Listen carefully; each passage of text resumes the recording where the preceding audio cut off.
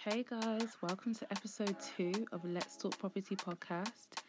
Guys, thank you so much for all the love and support that you showed me for the launch of my podcast. I literally thought that it was my birthday. Like, that is the sort of love that you guys showed me. Today's episode is going to be a good one. We've got a guest on this episode. Our guest episode is also going to be every fortnight for those that want to know. But anyway, today's episode is going to be one for the first-time buyers. So we have an amazing guy. His name is Paul Roberts. Paul is a property investor, a property mentor, and a financial advisor. He has such a profitable portfolio within property as well. He has a wealth of experience in buying property, refurbishing them, and then managing the properties. He also has an amazing property portfolio builder trader course that is launching this month, and you can find it on his website called paulanthonyroberts.com, and you can also find all of this information and access to his personal Instagram lives, his personal webinars on his Instagram, which is Paul_Anthony_Roberts. You can find all the information there. But just a breakdown of what we're going to talk about today, guys, is the first-time buyer mortgage process. Whether you should speak to a mortgage broker or speak to someone from the bank, and what are the first-time buyer options for people that live in London, because we all know Londoners, you just take the biggest L when it comes to buying properties. And also what affects the amount of money that you can borrow from a mortgage broker. So I really hope you guys enjoy this episode. As I said in my last episode, if you didn't listen, go and listen. But as I said in my last episode, if you have any sort of question, just let me know. Let me know, and I will try my best to get it answered in the best possible way. As I said, there's no such thing as a stupid question. No such thing. So if you don't know what a mortgage is, there is content on my page talking about what mortgage is best for you. There's also a post that just came out that also goes over what can help you boost your affordability from a mortgage lender as well. So go check out the Instagram, go scroll through the page and just see if there's anything else that you feel like you need to just refresh your memory on.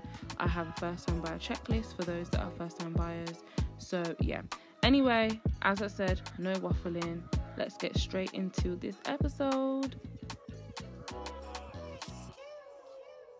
Everybody, we have an amazing guest today, Mr. Paul Roberts.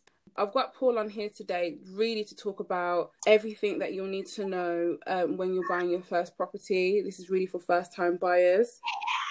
So if you could, Paul, just talk me through the process of applying for a mortgage as a first-time buyer, because I know that it can be quite confusing. Yes. So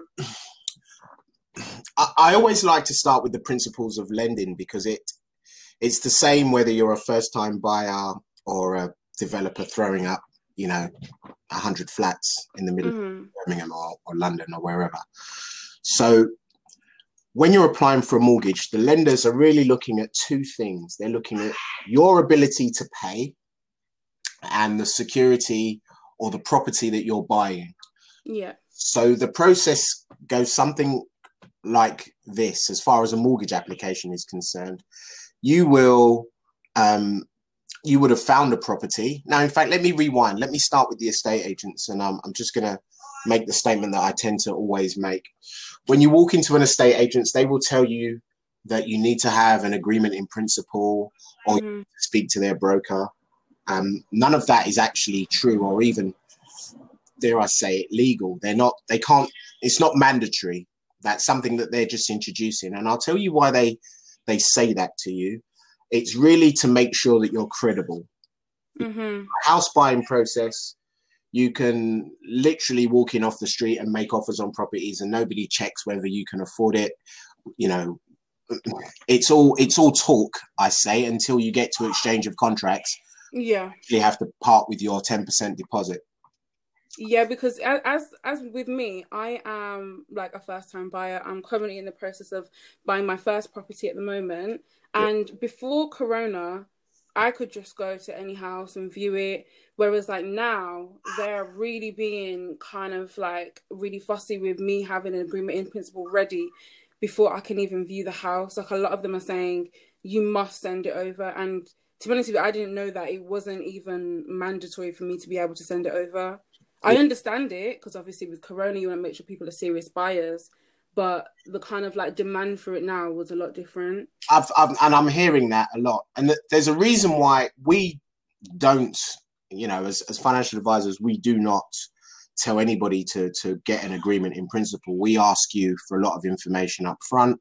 So the documentation that we ask for that you need to have to hand is obviously your proof of ID, that's your passport or driving license, proof of address, which we can really pick up off your bank statements. We need your last 3 months bank statements, pay slips, or tax returns, tax calculations and tax overviews if you're self-employed, and proof of deposit and your credit report. And the most important thing out of all of that is your credit report. Well, actually, it's all important. We need to know your income and we need to know what your credit profile looks like. So the agreement in principle process, when you put your details in online, that's all the lender's really looking at. They're looking at your income and they're looking at your credit. Now, every time you go for an agreement in principle, although they say it's a soft footprint, you have a soft footprint and a hard footprint search on your file. Sorry about the background noise, but I've got to have the windows open. Yes, it's okay. There's a hard footprint and soft footprint approach, but either which way, it affects your score. The number of searches that go on your file affects your score. So, how many properties are you likely to look at, within a short space of time. Agreements in principles last for 30 days, but it's based on the purchase price of the property that you're buying. Yeah. You might look at something that's, I don't know, I'm in London, so you might look at something that's 250,000 and then you might look at something that's 300,000. So we don't encourage you to go and get an agreement in principle ahead of time. It doesn't really make any sense, because for us, we have 90 plus lenders and 11 or 12,000 products at any one time to select a mortgage product for you from. Yeah. So you can of course walk into Nationwide or Barclays or NatWest or any other high street bank and get an agreement in principle, but they can only tell you about their deals, about their products. Whereas when you use an advisor, we can tell you about the best product based on your circumstances and the property that you're buying. So the whole agreement in principle thing, we don't agree with. And when we take people on as clients, we call the estate agents and we tell them, like, look, Hayley's been in to see us. We've got all of her documentation. She's good to go. She can borrow up to X. Once she's got an agreement, once she's got an offer accepted, we're ready to process her application. So, and that really gets around it because it's just a credibility issue with the estate agent.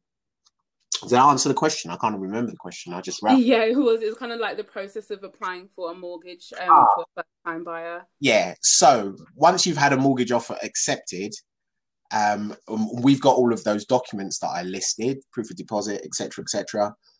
Then we submit an application. You pay a valuation fee, and there's two types of valuation. Do you want me to talk about that? Yeah, that'd be great. Yeah. There's two types. Well, technically there's three types of valuation, but really there's two at application stage is what I would recommend. There's a basic valuation, which is the cheapest, which is just for the bank's benefit, really.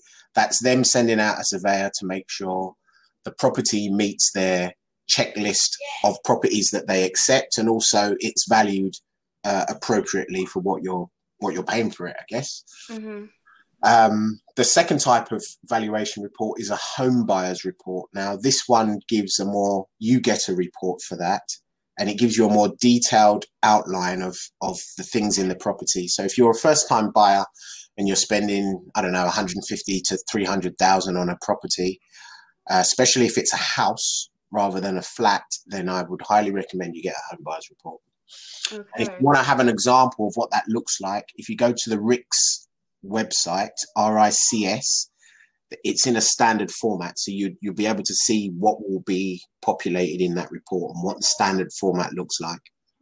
And how much would that roughly cost? Its valuations are always based on property prices. So us in London always pay more for everything. Yeah.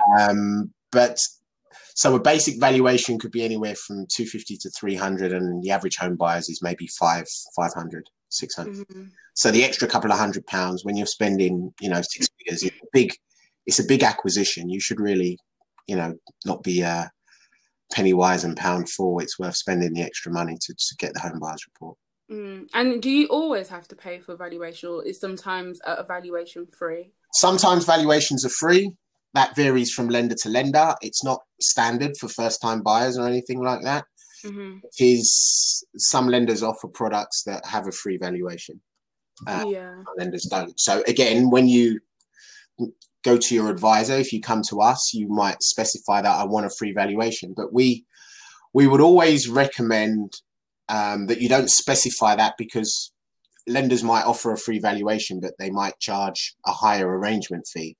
So you're always kind of paying in one way or the other. They always make their money.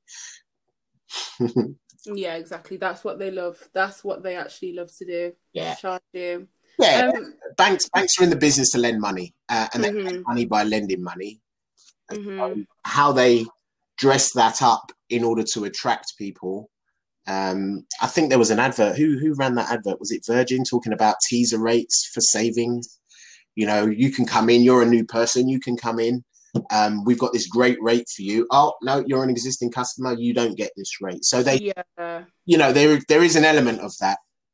And the way, again, when you speak to us or you speak to any sort of financial advisor, you want to look at the total amount that you're paying over the fixed term of that product. So if it's a 2-year rate or a 5-year rate, you want to look at the total that you pay, which will include fees rather than just the interest rate.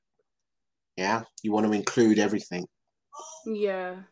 Do you feel like, from what you said before, you mentioned the banks and you mentioned yourself, do you feel like it's more beneficial speaking to a mortgage broker or just speaking directly to your bank? I definitely think, look, you can go to your bank. Yeah. You've got to get an appointment with your advisor.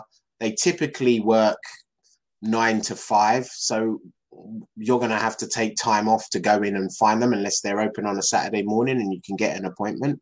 Yeah. But again, they can only tell you about their products. Now, I'm not going to shoot down going direct, because we charge fees. So you kind of pay for the service.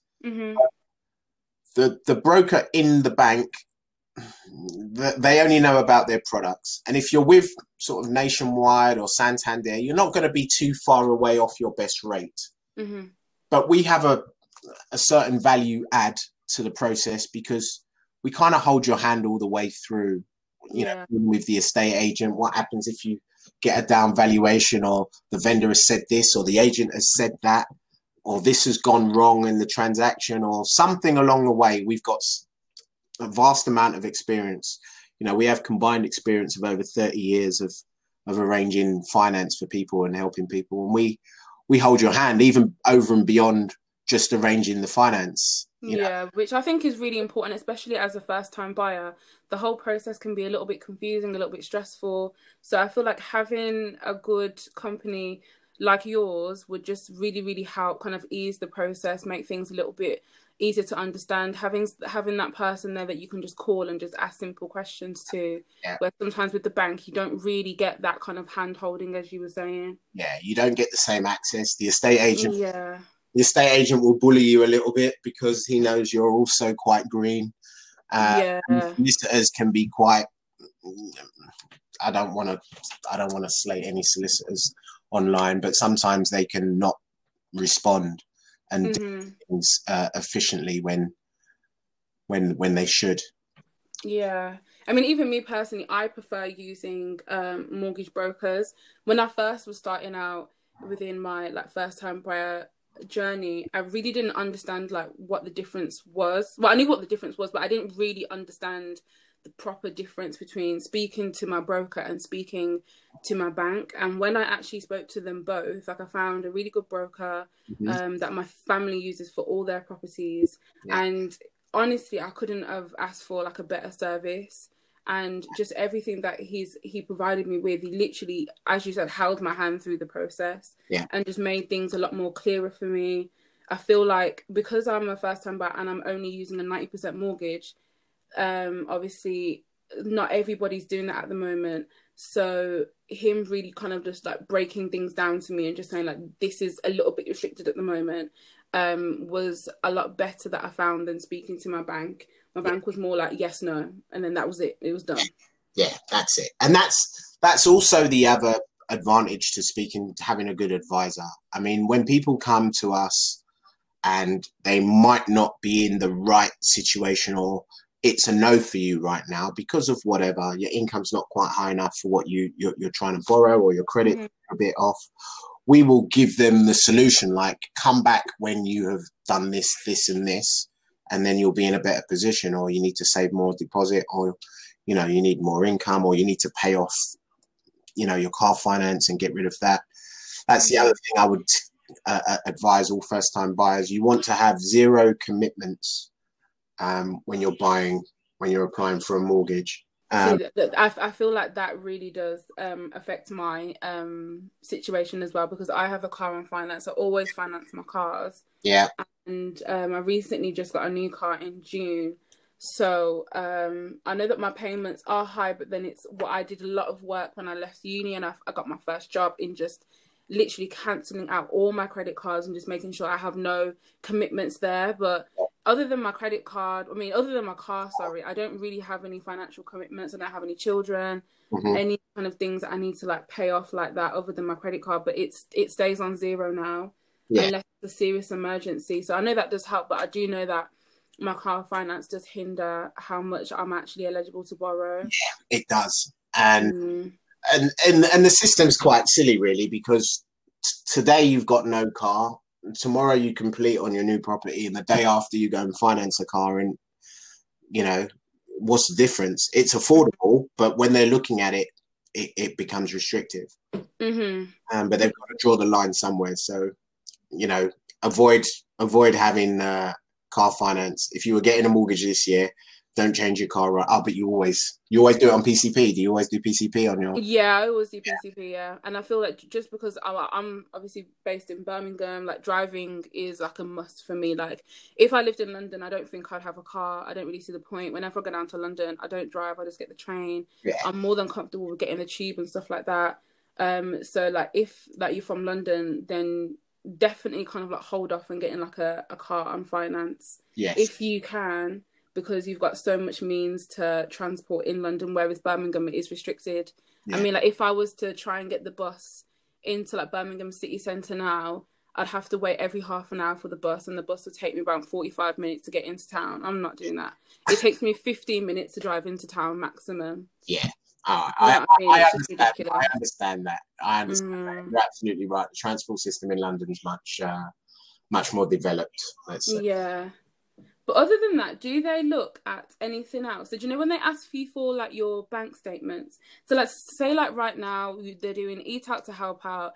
Everybody wants to be getting that £10 off, 50% off. Am I going to be penalised for that when they look at my bank statements? Does it look like I'm kind of not very credible with my money? Well, we look at affordability. So, you've got your essential costs. You're a first-time buyer, so you're maybe living at home with mum and dad still, or you haven't got any rent to pay or council tax or anything like that. So you've got more disposable income. They do look at lifestyle costs, but eating out, obviously, that's something that you can reduce quite easily. It's not an essential kind of cost. So the affordability really comes down to your commitments, and maybe even a gym membership would have to be. Yeah, I've been asked that quite a few times about gym memberships, stuff like that. Yeah, gym memberships and eating out and socials and mobile phones, and all of your costs are taken into account to see how much disposable income you have remaining, and then it's based on that. But obviously, if you're buying a house and you're going to start paying a £500 mortgage, let's say, then you're not going to be spending £400 a month eating out and going out, and So for example, like when let's say I've made an offer for a house now, and my mortgage lender has asked to see my bank statements, and they're going through my bank statement just to make sure everything is legit in terms of what I've already what information I've already submitted. If they see that, like, 1 month my spending was just erratic, like it was just crazy, I was going here, I was going there, Yeah. would they ever reject the mortgage application based on that, or is it only based on the solid commitments? No, if you're living within your means, Mm-hmm. you know, if you've had a crazy month spending and you're over your overdraft limit, Mm-hmm. then that's not going to be well looked upon. Yeah. But if you've had a month, I mean, obviously, if you know that you're planning to buy a property in the next 3 to 6 months, I would be working as much overtime if you get overtime, and certainly monitoring my spending and saving. And you need to be anyway. Yeah. Because moving is expensive. Yeah, and it doesn't just stop at deposit, it doesn't just stop at the solicitor fees, the mortgage advisor fee, I mean the mortgage lender fees, all of that, all the valuation fees, it's also the moving process, the furniture, the bills, like it just, it starts to become a lot, so... It starts to add up, and we recommend that you kind of keep 3 months rainy day money back as well, you know, whatever your monthly income is, you should have 3, preferably 6 times that amount of money in savings after you've moved. So that's actually a really, really good tip. I didn't actually think of that. Yeah, that's what we recommend. You should have So obviously, as I was saying before, like, you know, I'm from Birmingham, and my first time buyer options, I think, are a lot more broad in terms of my options. I know that I can purchase a property for £100,000 at the moment, and I could get a flat, I could get a house. If it's a house, it will definitely need a little bit of refurbishment doing to it, but it is still an option for me. Even if I wanted to move slightly out of Birmingham, so like Walsall from where I live is probably 20-minute drive, and the house prices there are significantly cheaper. So I do have a quite big option. But what would you say the first time buyer options are right now for those that live in London? Because I know that it just seems impossible. In London now, I doubt. I mean, London has. We all know what house prices are like in London. Mm-hmm. So unless you've got the bank of mum and dad to give you, you know, a 6-figure deposit, it's very, very difficult for you to buy by yourself. Yeah. So, you know, an average 1-bedroom flat in London these days is in the cheaper parts of London are 250 to 300,000. In some cases, 500,000. That's insane. I just don't understand that, because that was probably the equivalent of the house that I used to live in when I was first born, and that was like, I think, like a 2-bedroom, really big house in a really nice area. Do you know what I mean? I just don't get that.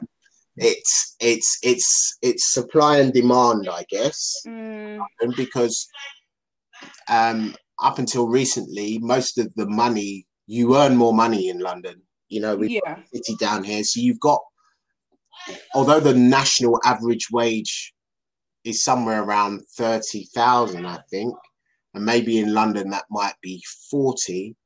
You know, our average school teacher, policeman, fireman earns between 30 and 40,000. You can have somebody working in the city, and it's not uncommon for them to be earning 60. So if you've got 2 of those people earning 120, then, you know, buying something for 300, 400,000 as a starter home is not, you know, it's not so ridiculous. The problem is there aren't that many people earning that. So it is a problem. So the government's introduced the schemes. We've got shared ownership, you know, Help to Buy. What are your opinions on those? Especially the Help to Buy equity loan. I feel like that one is a big one, and I know that they're changing the rules for April 2021, and it's just going to be for first-time buyers. Yeah. So the rules for Help to Buy was, firstly, it has to be new build, which helps the wealthy developers already. Yeah. It was a maximum of 600,000. My view, I'm a little bit old school, so I'd prefer to buy something older. I mean, you mentioned buying a house that might need a little bit of work. Mm-hmm. a little bit further out, rather than buying a flat, I would recommend that. I would always try and stretch to a house if you can. Yeah. Typically because they're not building houses anymore. If you really look at what's being built, it's normally flats. Well, in London it is anyway. We very rarely see houses going up anymore. And I know Birmingham has seen a massive boom of city centre flats. There's a lot of building that's gone on there. I bought a couple myself. That's really good. Some time ago. So eventually people want to live in a house. Look at this pandemic that we've just had. People want garden space, outside space. Living in a flat is not always going to be the ideal thing. But what I would say is you can't always get what you want. So sometimes you have to want what you can get. So what I tell my people in London, my clients in London, is if you want to live in a particular area and you want to stay in London and shared ownership is the only way to go, then that's the way to go. Mm-hmm. You can't afford to do that, and you don't want to live an hour's commute from work. The Help to Buy scheme, yeah, I'm not a great fan of it, but I think it's a useful thing to have, again, for the same reason as the shared ownership.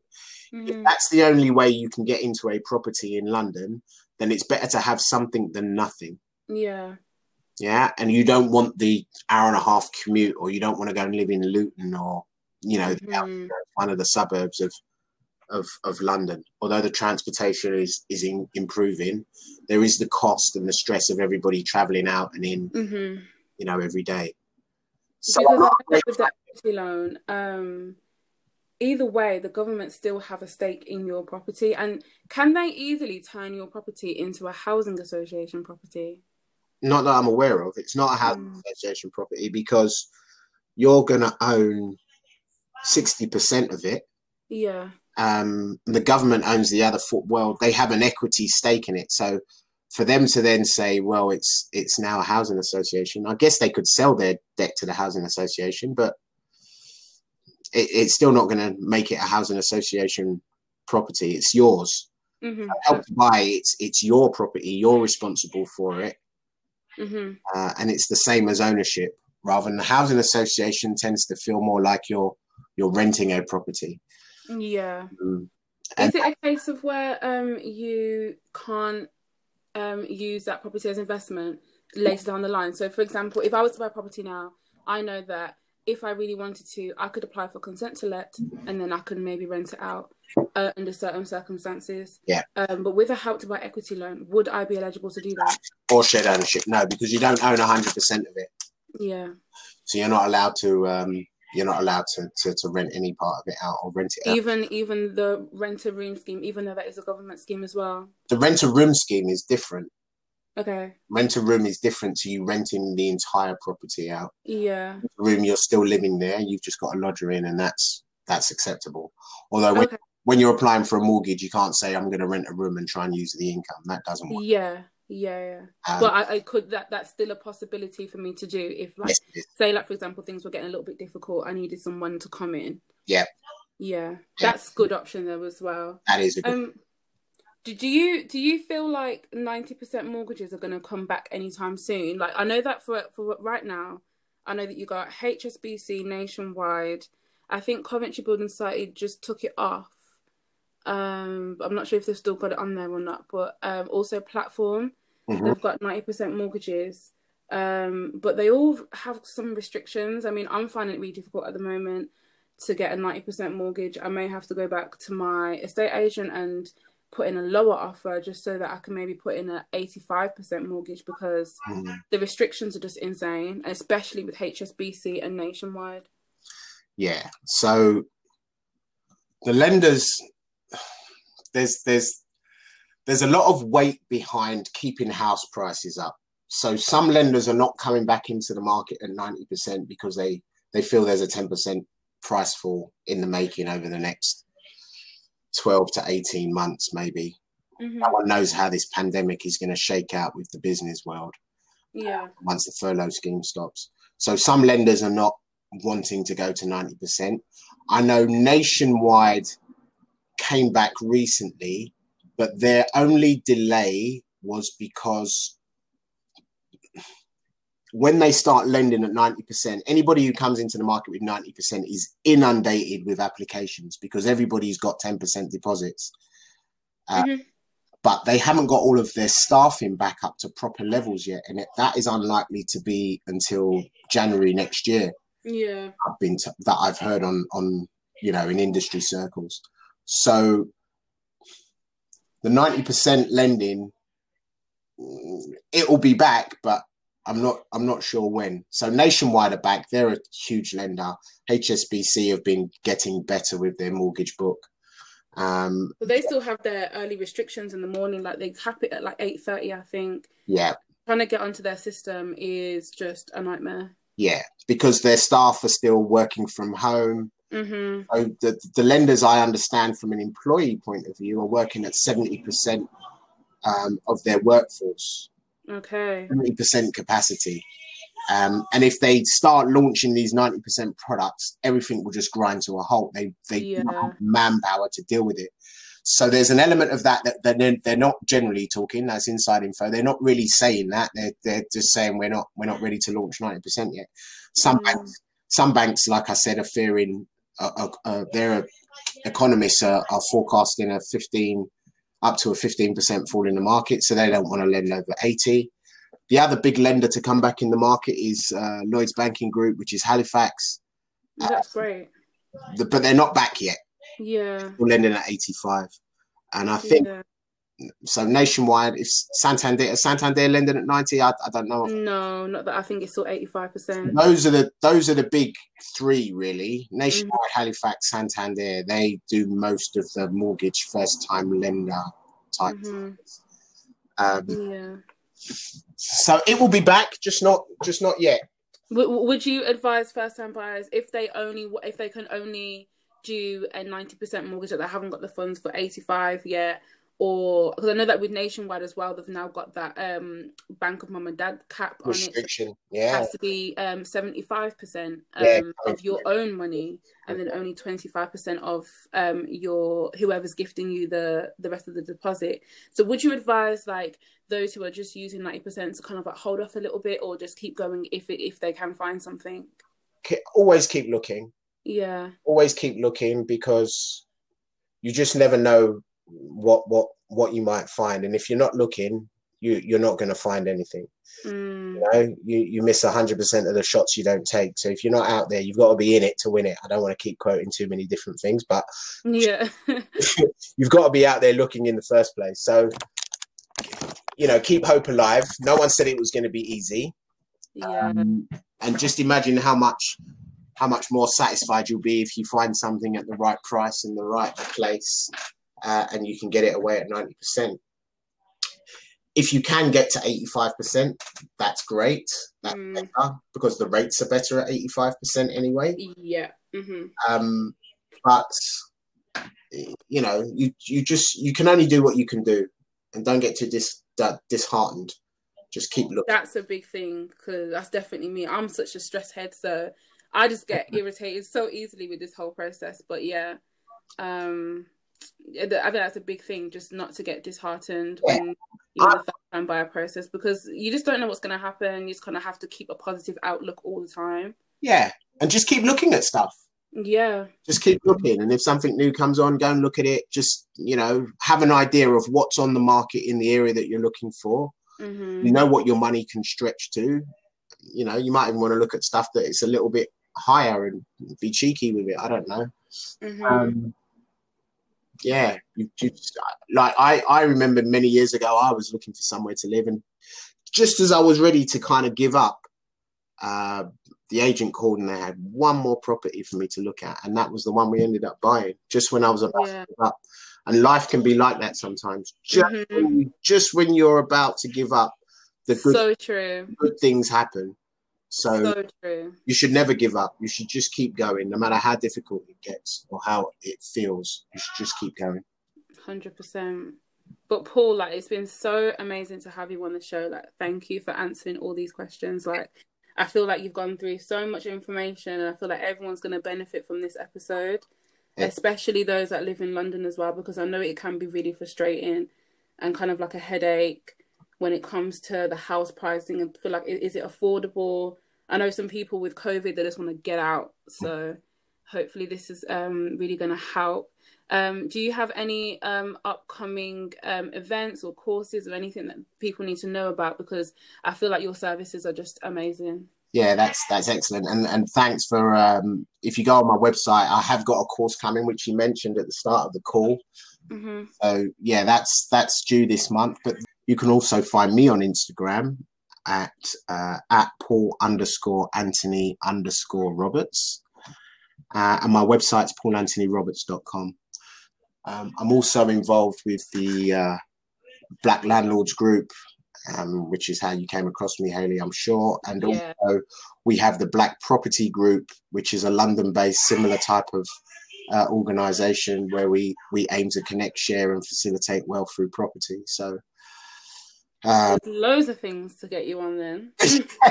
Loads. Everyone just needs to join our website and go to the project section. You'll find how to connect with me for mortgages. You can call the Black Property Group's on there, and my charity, Lymore Gardens Football Club, also is something that I do to kind of give back, change people's lives through football.